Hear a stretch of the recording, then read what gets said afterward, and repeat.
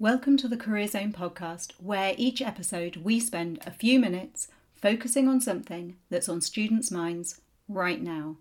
I'm your host Ray, an employability and careers consultant with the University of Exeter. And you can catch up with all of our series, keep up with all our regular releases by doing those subscribing and following things. We're on iTunes and Spotify. Hello and welcome to the Career Zone podcast. My name is Ben Toulson. I'm an employability and careers consultant at the University of Exeter's Penryn campus, and today I'm speaking to Sarah Byrne-James from IBM, and we're going to be talking about a range of subjects including what it is that IBM do, how to work in tech if you don't have a tech background, imposter syndrome, technical curiosity, and not having your career defined just by your degree. So without further ado, here it is. Hi Sarah, thank you very much for coming on and speaking to us today. I'd like to get started by simply just getting into finding out a bit more about yourself and about IBM and what IBM does and what you do within IBM yourself. Hi, yeah, great to be here. So my name is Sarah Byrne-James. My job title is Client Technical Leader for our Scottish Government account, which essentially it's kind of like being a personal shopper for IBM. So I'll go into that more in a minute, but we're a massive company. We do loads of stuff. It's actually quite hard for IBMers to get a handle on everything that we do.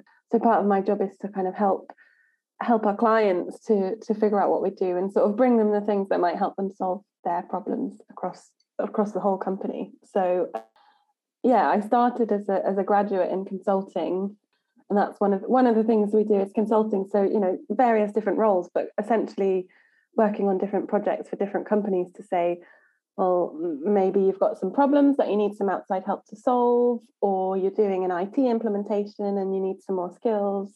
It could be things around design, lots of different roles like that. But kind of IBM as a whole, we're a technology company. We are focused on sort of hybrid cloud and AI.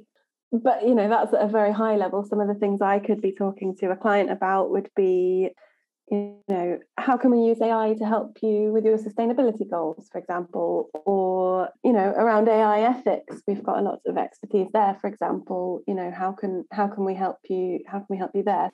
That's great. So how long have you been at IBM yourself now? You said you joined as a graduate initially.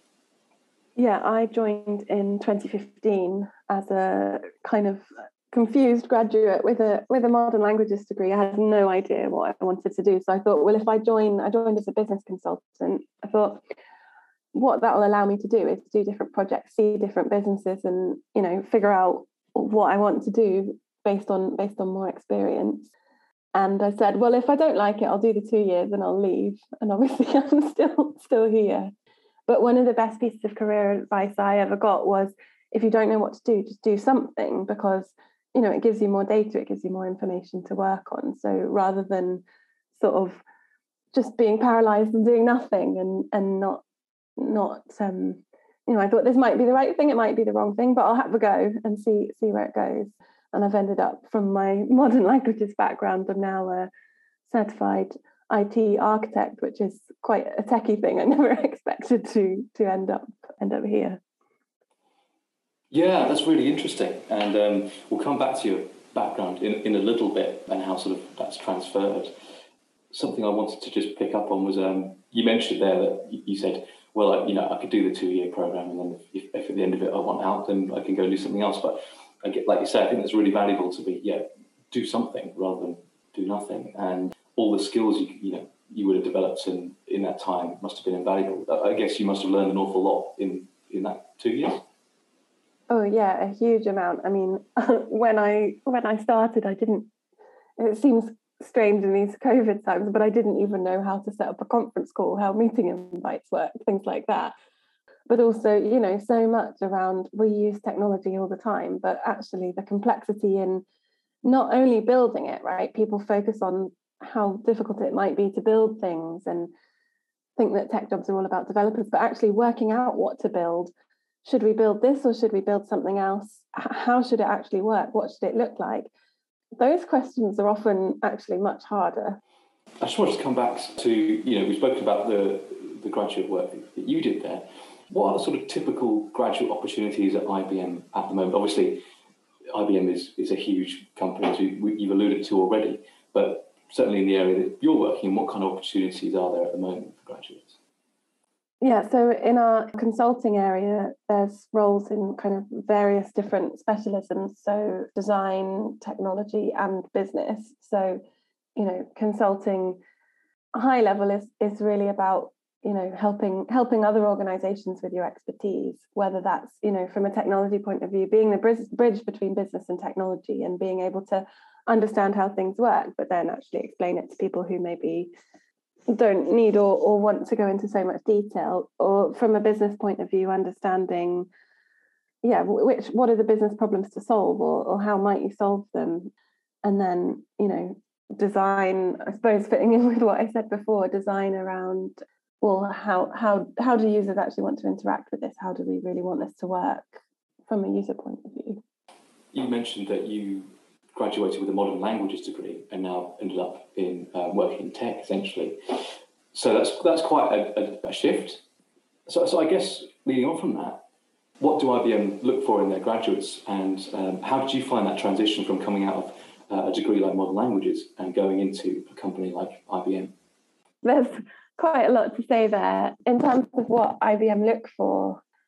As with a lot of graduate programs, you can look on our website for the sort of competencies. So it would be the usual kind of things around teamwork, things like that. And I would say I also hadn't done any sort of internships at other businesses. I'd done some teaching as part of my modern languages, and I'd done things like, working in catering. So you can find, that experience is still very much valued as ways to demonstrate those competencies. I would say, you don't have to be from a massively technical degree or anything at all to apply to IBM, but you do need to be interested in technology, and you need to be able to show that. But for example, I think in my interview, I talked about IBM Watson, which was very much more kind of experimental. It was still really a piece of research at that stage. But, how do computers understand language? How do they deal with that? So I would challenge you, whatever you're studying, to think, well, what's the connection with technology? I was at a careers fair, and even the classicists, could make the connection with actually their research, their area of interest, and technology. So, think about that. That might be an interesting hook for your application, or even to decide, if you are interested in technology, because technology touches everything these days. It does, especially with remote working and remote learning being so prevalent. I think there was a second part of your question about how I found the transition. And actually, on my first day in IBM, someone said, well, put your hand up if you're business and put your hand up if you're technical. And I thought, oh, they've made a mistake because I'm neither. And, that wasn't just on the first day, really, that I felt maybe they've made a mistake. So did that give you feelings of imposter syndrome, for example? Yeah, absolutely. And I think imposter syndrome is definitely something probably every week. I don't know if I'd say every day, but I struggle with. I think a lot of people do in all sorts of jobs, but in technology, things are moving so fast, and we have this kind of myth of, somebody sitting in a dark room and coding and they're a genius. And maybe there are people like that, but we're learning new things all the time, but nobody can know everything. One thing that's really helped me with imposter syndrome actually is just to kind of own it and say, yeah, sometimes I feel this. I know other people feel this. I'm just going to be open about it. And you'd be surprised how many other people then open up and say, you know what, I feel like that too. Absolutely. And everyone brings their own unique perspective from, having people from a variety of different backgrounds and degrees. I believe it's been shown to produce a much more effective workforce, having that, rather than having sort of carbon copies of each other. Yeah, I just read a great book called Range, because I did have this kind of feeling of, well, maybe I need to be a specialist. Maybe I need to be super deep specialized in something, and then I won't feel imposter syndrome. Now, I don't think that's true. But yeah, this book said, well, if you bring ideas together from other, bring an idea from a different field, you're more likely to do something innovative. You're more likely to solve a problem. People with no experience in specific technical, like chemistry, engineering domains, were coming up with solutions to stuff because they were bringing expertise from entirely different perspectives. So I guess that's one of the reasons, you're not defined by your degree, but the knowledge you bring and the skills, soft skills as well, that you bring will be extremely valuable wherever you take them. Yes, and I think that's a really important takeaway for people, that for people who are studying, who have just graduated, there is so much to do with your degree that isn't necessarily what you would typically expect your degree to lead you on to for that reason. So I guess to kind of summarise in a way, do you have sort of any top tips for current students or graduates that might be interested in moving into, say, the tech world? Yeah, so the first thing I would say is you need to be curious about technology, right? So you don't need to understand everything. You don't need to know about everything.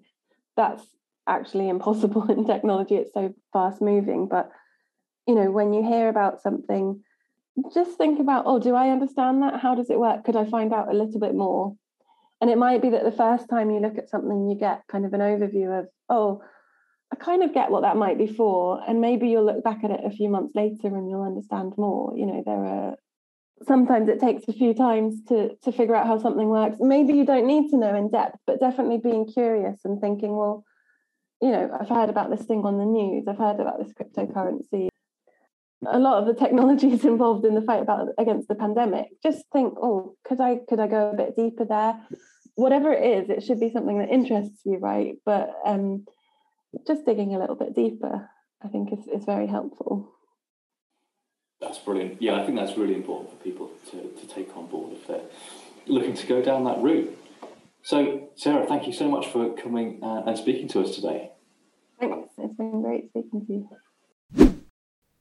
This was the Career Zone podcast, brought to you by the University of Exeter Career Zone.